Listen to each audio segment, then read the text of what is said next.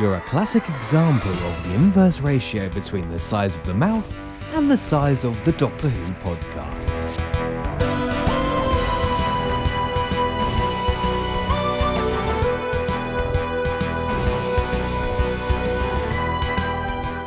Hello and welcome to episode 25 of the DWP, the Doctor Who podcast. In this episode, we'll be reviewing the fan reaction to Vincent and The Doctor. What did you think? What did I think? What does James think?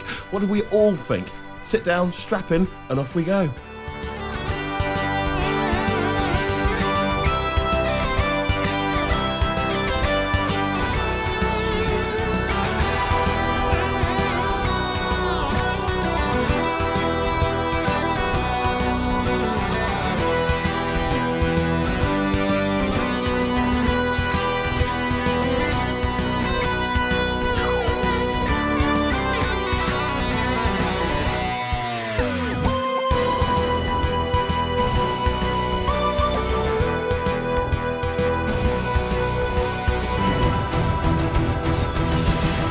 Yes, hello and welcome to episode 25. I'm joined by Tom as always. Good morning, Tom.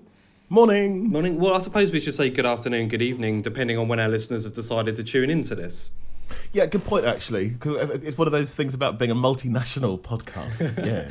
Indeed, I feel like Truman. You seen the Truman Show? Hello, good morning, good afternoon and good evening. And a very large smile. Well, that's what we should do then. Perhaps we should change the way we introduce the podcast. Maybe. Maybe we need Trevor back to make certain these introductions don't get so poor in future. I think characterful is what we're looking for. That's what they would be. Characterful, indeed. Okay. Well, as Tom said, we're here to review the fan reaction to Vincent and the Doctor, and my goodness, what a myriad of opinion fandom seems to have about this particular episode. But before we get into reviewing the nuts and bolts of what you think, let's talk about let's have the obligatory stats section. Now, I don't know about you, Tom, but this always makes me extremely excited.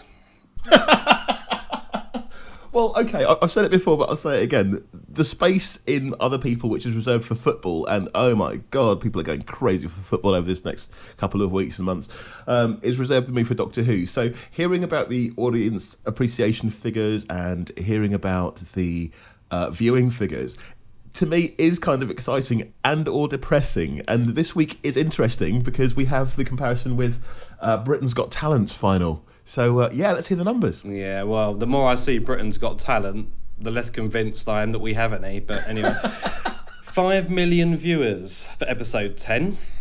See, that's not... I don't think that's particularly good. But then, given what's going on around it, that's pretty good. I don't know what the weather was like in your area, but it was blisteringly hot up here. Yeah, same in London. 4.7 million watched on BBC One, where it was the highest rated show of the day. So in context, that's really good. Yes, definitely. An additional 0.3 million watched on BBC HD, giving a total audience of 5 million and a share of 29.4% of the total audience. So we're talking, just under a third of everyone who was watching television that day watched Doctor Who. Yeah, I mean, I think in context it is pretty good. It's quite weird, isn't it? Because you can predict the audience figures pretty much of any Doctor Who season. There's always going to be a very, very high start, and then you gradually take a slow downhill turn, and we get to around the mid-episodes or the mid-season episodes, and all of a sudden the stories really start picking up, in my opinion, and yet the audience statistics start going down, which I think is a shame. But yes, Doctor Who is currently 26th for the week, a position which will rise when the final figures are released next Monday. Okay, I think that we're doing well, and as you rightly say, it starts off nice and big with a big bang because there's all the promotion at the beginning of the season. People then just accept that it's there. I think there's an awful lot of people watch it, as I do actually, on occasion, on the iPlayer. And so it's always good to see the final figures. And then we get to the end of the season, it's the big finale. And then the most important thing to me is that we get to Christmas and it's the most watched thing on TV that day. Apart from EastEnders, usually. Well, yeah, that's good. There's the binary. It's quite terrible. Like I say, for me, it's a bit like football. I know which side I want to win. and if both of the hit shows are on the right side, that's fine by me. Well, I seem to be one of these extremely rare animals who likes Doctor Who, obsessively at some points, it has to be said, but I also thoroughly enjoy football. And I've not met many other Doctor Who fans who are really very keen on A, football, or B, sport in general. And I can analyse sport statistics down to the nth degree and still maintain a level of interest. But when I tell you, for instance, Tom, that Vincent and the Doctor got an audience appreciation index of 86, yes, I appreciate that's good, but I just want to move on. Okay, fair enough. Let's do just that then.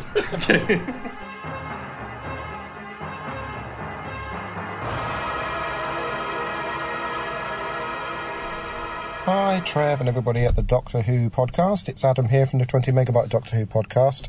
I just wanted to say a couple of things about Vincent and the Doctor. It was a little bit like your podcast.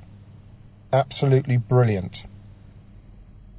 There were only a couple of minor things I didn't like. One, it really stood out like a sore thumb that Vincent was Scottish. Don't remember that one in the history books. And but there's so many little things like that you have to sort of like push to one side, like perhaps the Doctor wearing the jacket in the forest. Well, that might be corrected at a later date, and perhaps Rory might come back to life. But on the whole, trying to forget other stories, this thing on its own lived up to expectations in my eyes because it was so good. It was so good. It was romantic, funny, heart-wrenching, it was moving, and in that little time period of 45 minutes, it was a proper roller coaster, and it was so good. I can't say much more about it, can I? And also, I just wondered if I could give yet another plug for my podcast, the 20 Megabyte Doctor Who podcast. Now, the reason I want to put it on your show is because yours is you're one of the people that I've listened to over a long period of time now that spurred me on in the world of podcasting. And what a buzz it is when you realise you've got listeners. I never realised what effect that would have on me. And it really does give you the inspiration to carry on and try and do better with your podcast. And I think we've done that, actually, with the first 3 episodes. So, if your listeners wouldn't mind checking us out, because I know I haven't got enough podcasts to last me 2 days, and all the podcasts I listen to. So, more the merrier in my liking. And you've introduced me to the Oodcast, which was, wow, brilliant, entertaining, and talented people that do that. So, I think we've all got our own genre. We've been described as being laid back, so give us a listen. And thank you. Thank you for everything. See you later. Okay, moving on to the second part of our statistical analysis, our weekly statistical analysis. Polls and votes. Gallifrey Base has had 4,027 votes at the time of recording. The highest rating is 10 out of 10, and 31% of those 4,000 voters said they thought it was a fantastic story, which I think is a really, really good and strong statistic. Yeah, definitely. It does seem to have gone across on GB as a bit of a Marmite story, but we'll get to that in a short while. Sure. 88% marked it 7 or above, which means that there's only 12% marked it 6 or below, which again reflects my opinion of the story, certainly, that it was a very, very strong one. Slightly different story from Doctor Who Online. They've had 261 votes. Highest rating is 5 out of 5. But again, there's 66% of people have said it's worth 5 out of 5. So that's a much higher appreciation over at DWO than Gallifrey Base at the moment. It does seem to have split the pack. Well, I say split the pack. The people who love it absolutely love it. The people who don't like it have an interesting range of reasons for not liking it. I think we should take a look at some of the messages that have been posted, both on the DWP forums and over at Doctor Who Online. I'm afraid I haven't got anything from Gallifrey Base because I'm not actually a member of Gallifrey Base.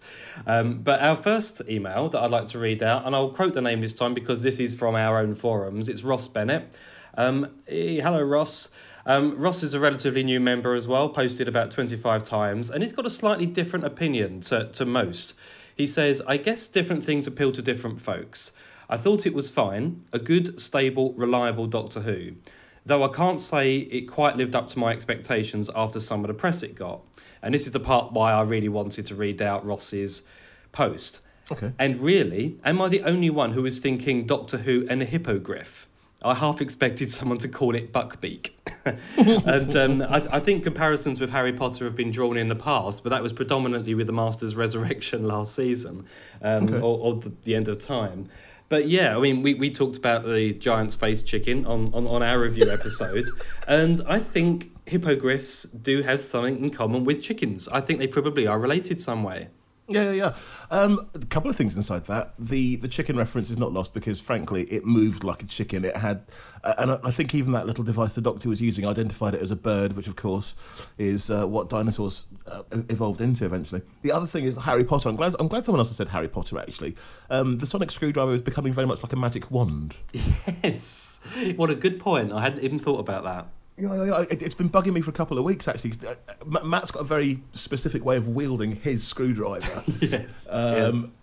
No weirdness intended there. That does make it seem very much like a magic wand. I'll point it at everything. I'll use it to take readings and so on and so forth, which is probably why JNT wanted to get rid of it back in the early 80s.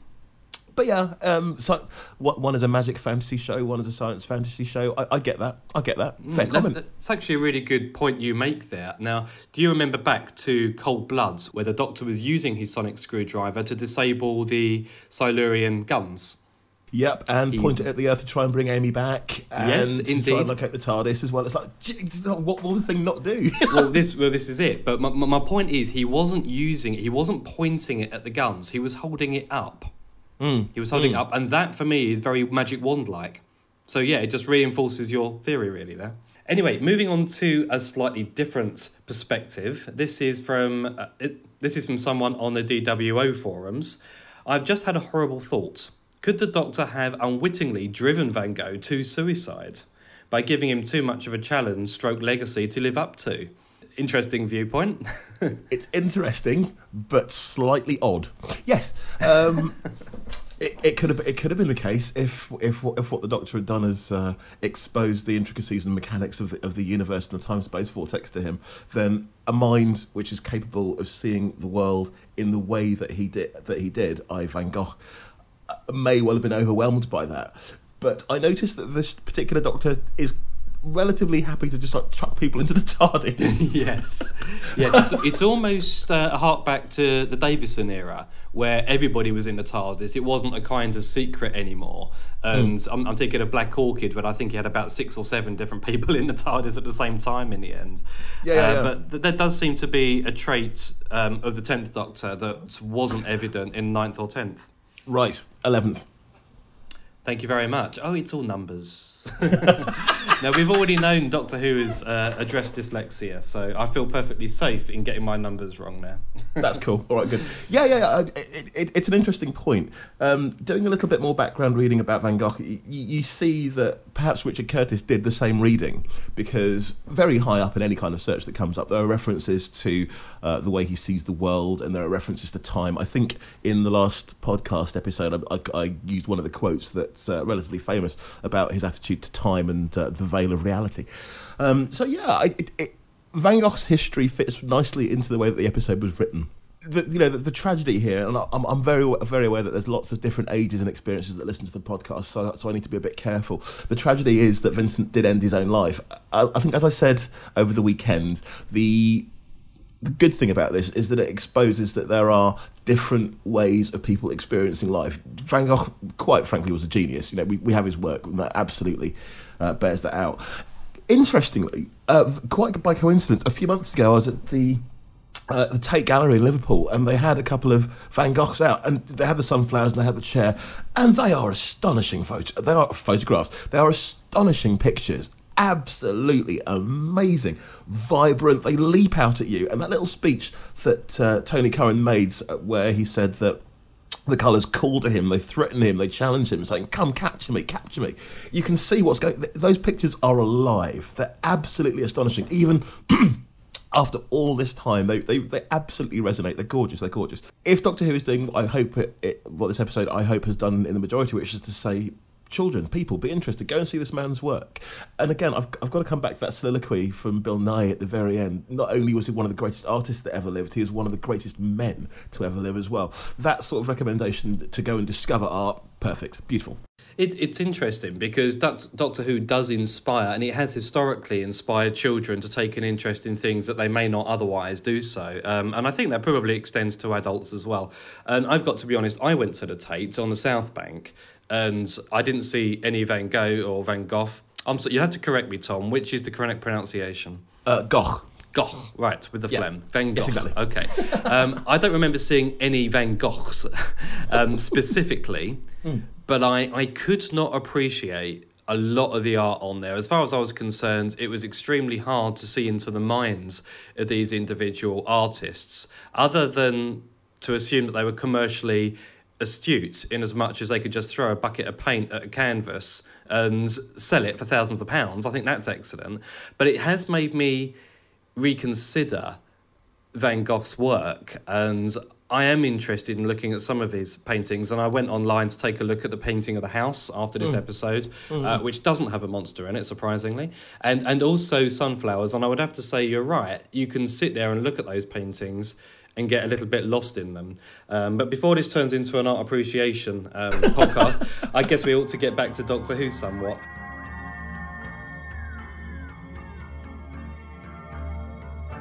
Good afternoon, chaps. It's Mark here. I thought it was really nice to see a proper educational, historical episode of Doctor Who.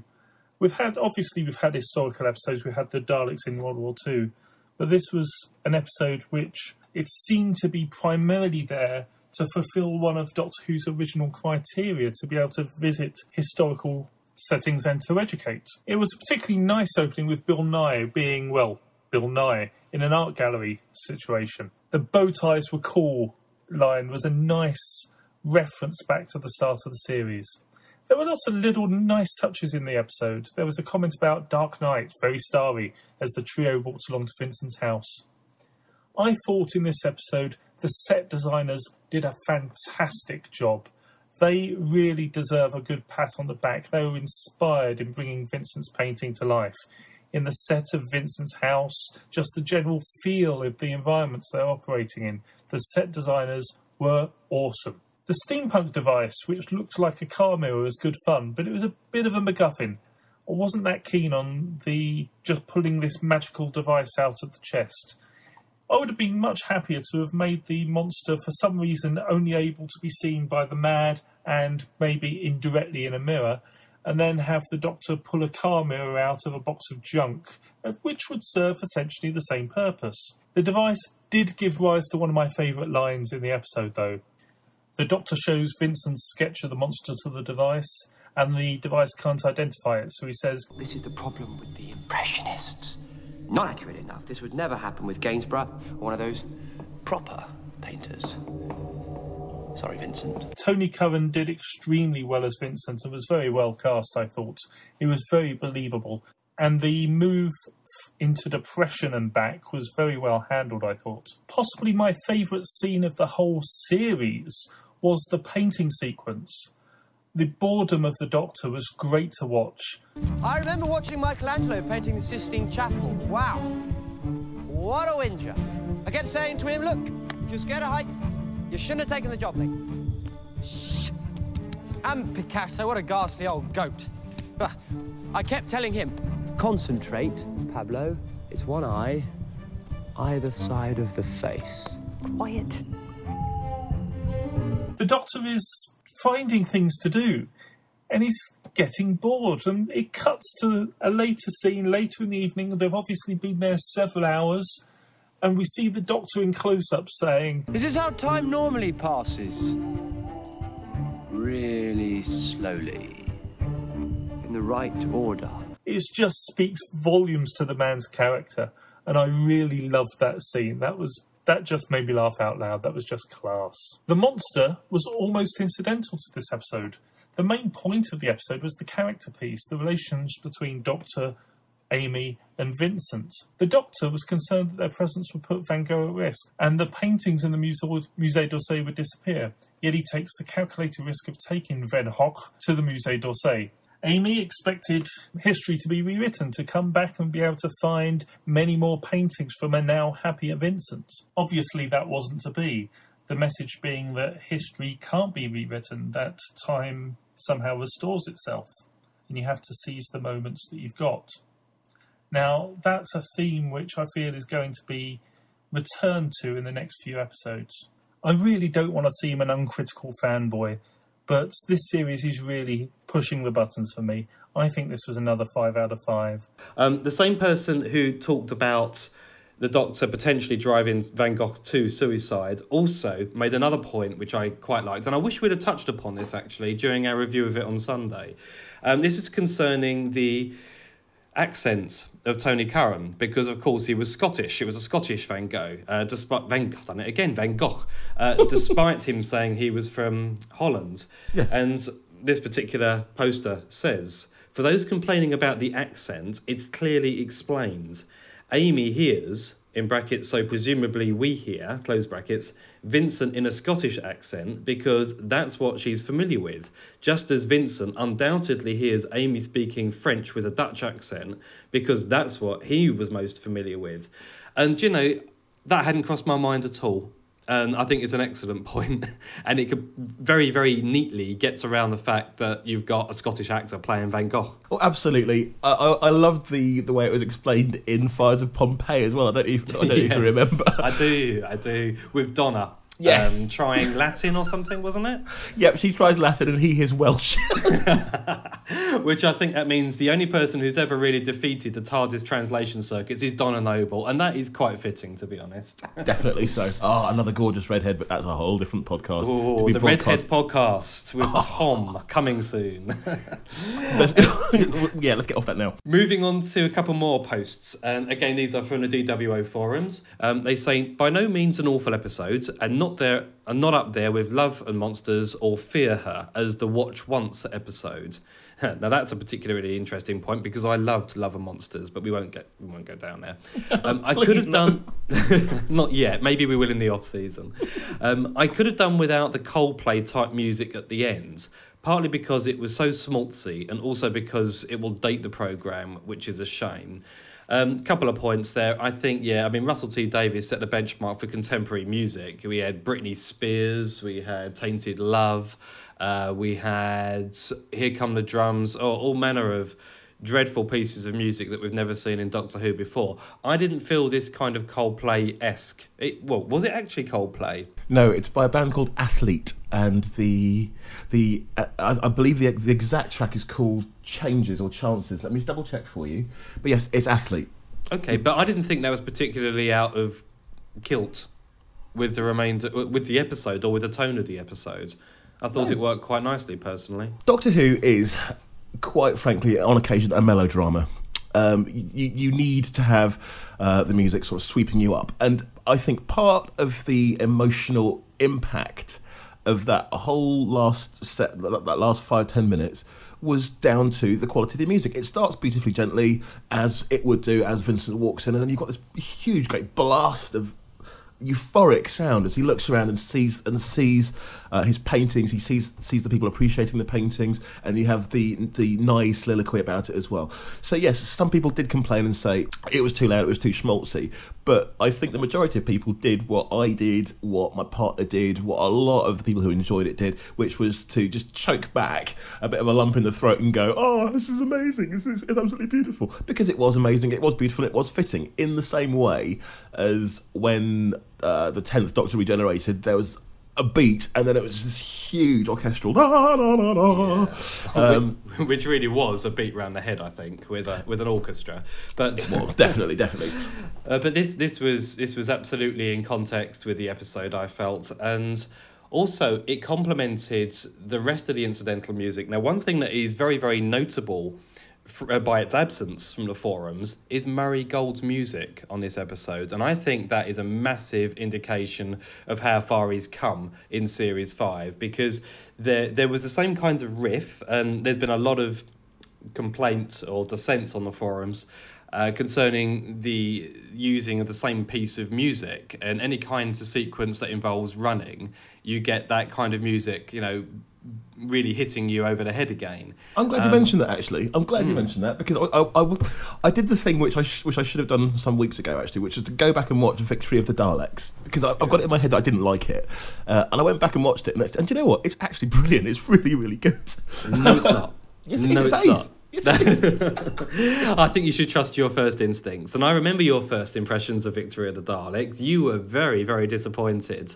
And I think when you rewatch something again and again and again, and it's even worked for me with Journey's End, you can start picking bits out that you enjoy, and then you start feeling a little bit more comfortable as a fan. So I think rewatching is a great thing to do with some of these episodes. But I also think you should bear in mind your original impression, and that's still very, very important, despite it making you feel quite uncomfortable at the time.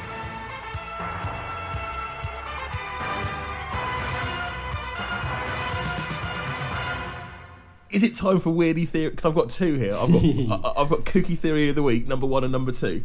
Wonderful. Is this time to play our Kooky Theory insert? Go for it. Kooky Theory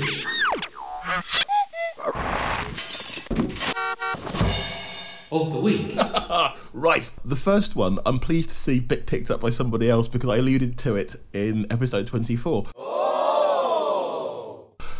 Kooky Theory of the Week number 1 is that Dr. Black is, of course, you know what I'm going to say, the Doctor.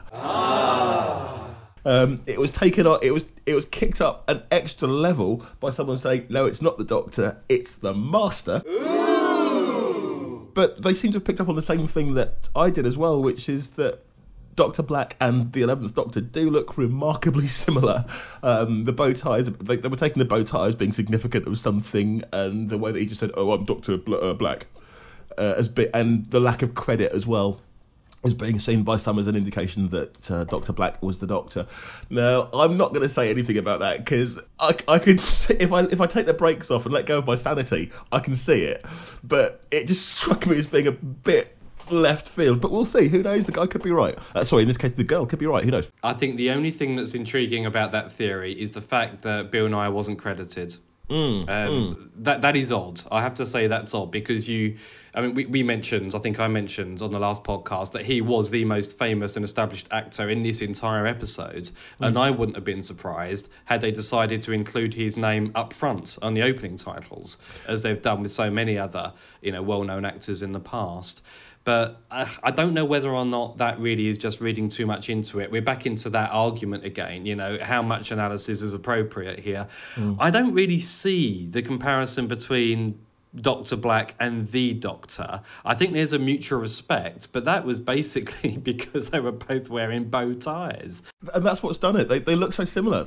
Honestly, they look so similar. It's like, that's a bit weird. Yeah. There was a little bit of a bow tie love in there. I can't really see Matt Smith looking similar either. He's about half Bill Nye's age. He's got different coloured hair, possibly similar kind of speech, but... no, sorry. You're talking yourself into it there. No, can't see that one, I'm afraid. Interesting idea, but to be honest with you, every single character that comes up every single week is either the Master, River Song, the love child of the TARDIS, and a tree that featured in an episode. And these kooky theories are becoming really kooky at times. Sometimes you think, oh no, they're deliberately doing this now. That's not as good as number 2. You mentioned you had a second. Yes, all right. So if you think... Let me have it.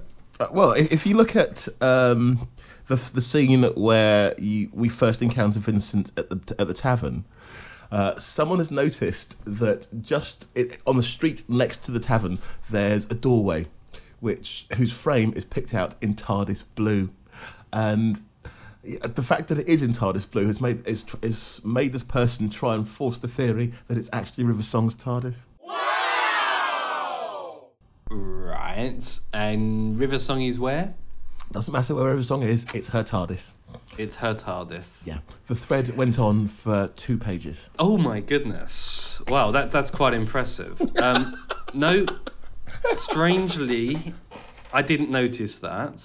That's because it's not really there to be noticed, in total honesty. No, that's quite true, I think. It's fascinating. I think... By the time we've finished Series 5, we on the DWP will have discussed at least 13, 14 different kooky theories. One of them's going to be right. I wonder which one. If we happen to remember which kooky theory is right, then we'll certainly have to go back and talk about it then. But it'll be quite interesting if we get through this series and absolutely no kooky theory has got any foundation in truth whatsoever. But given what's out there in internet land at the moment, every single possibility is pretty much covered.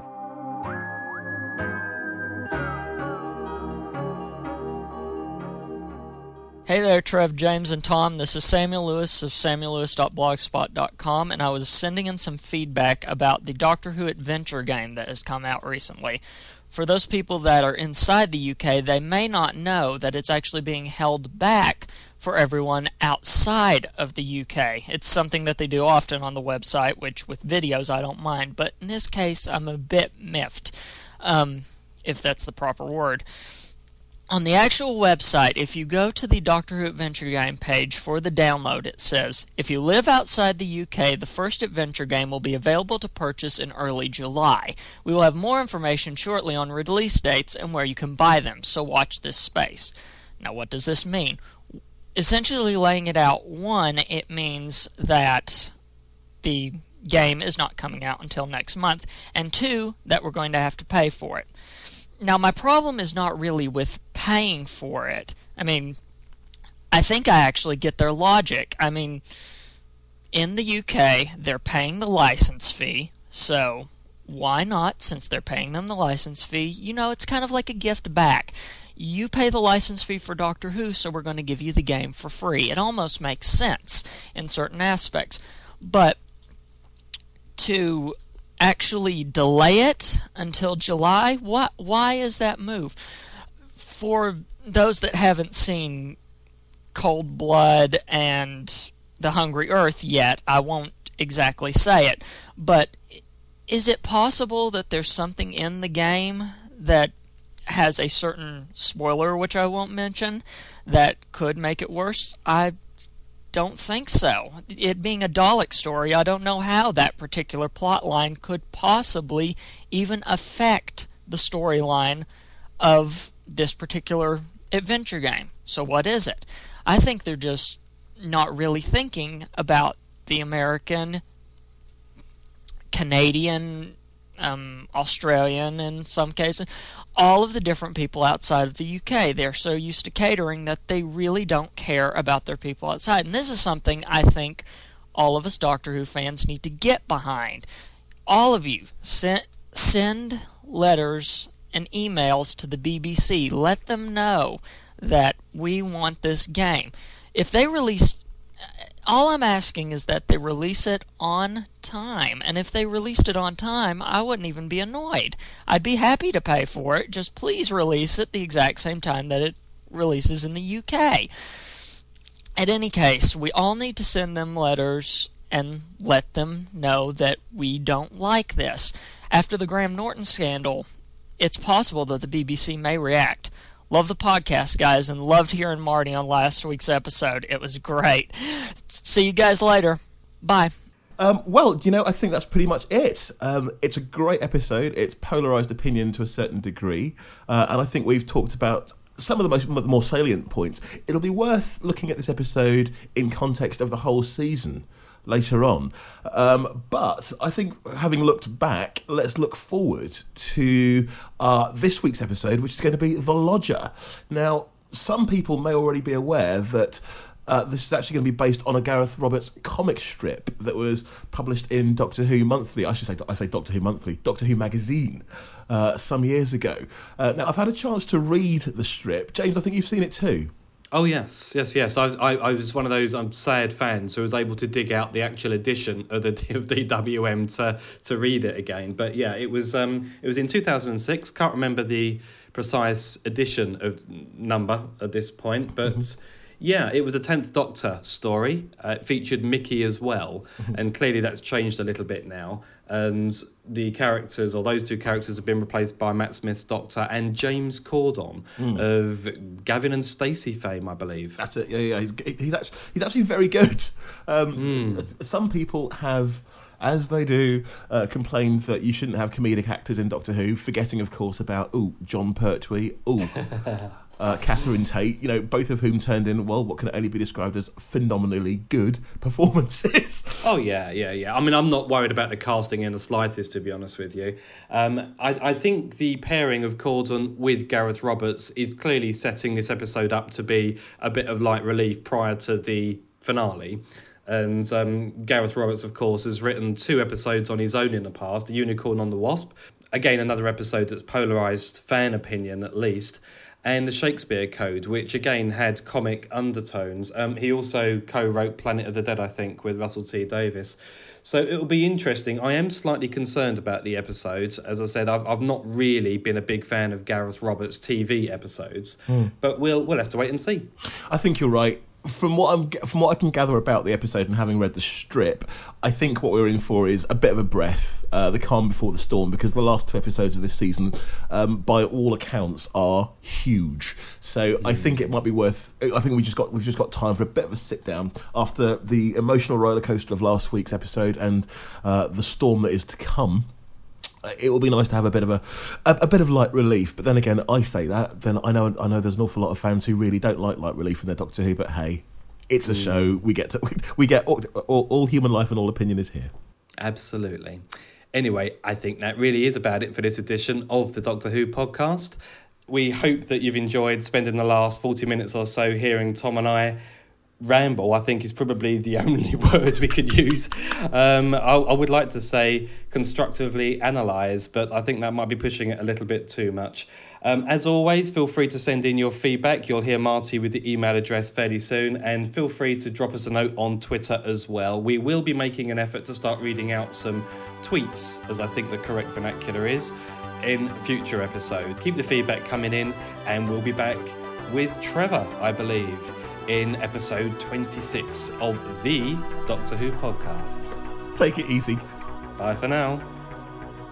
That was the Doctor Who podcast, which you can find at thedoctorwhopodcast.com. If you have any feedback, please send it into feedback@thedoctorwhopodcast.com. You can also find us on Twitter, Facebook, and via the Doctor Who podcast forums. Thank you for listening. Take care.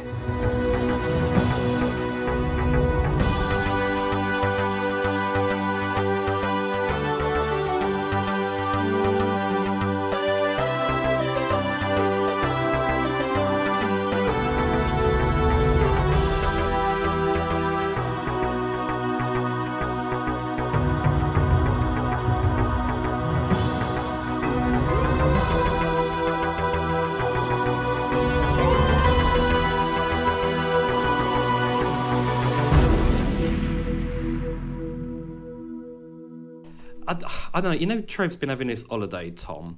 Has he actually been on holiday? I don't think he's been on holiday. He keeps on sending me messages. It's like he's checking up on us just to make certain that we're behaving whilst he's away. Well, I've got text messages. My Facebook's been bulging. It's really it's nice to know that we're loved, but in a court of law, it might be called stalking. Yeah. Yeah. I mean, I've never been stalked by someone the other side of the world before. It's a new experience. And do you know, when we were recording, I actually got a Skype instant message, and I had to tell him to clear off. But yeah, Trev, we do miss you.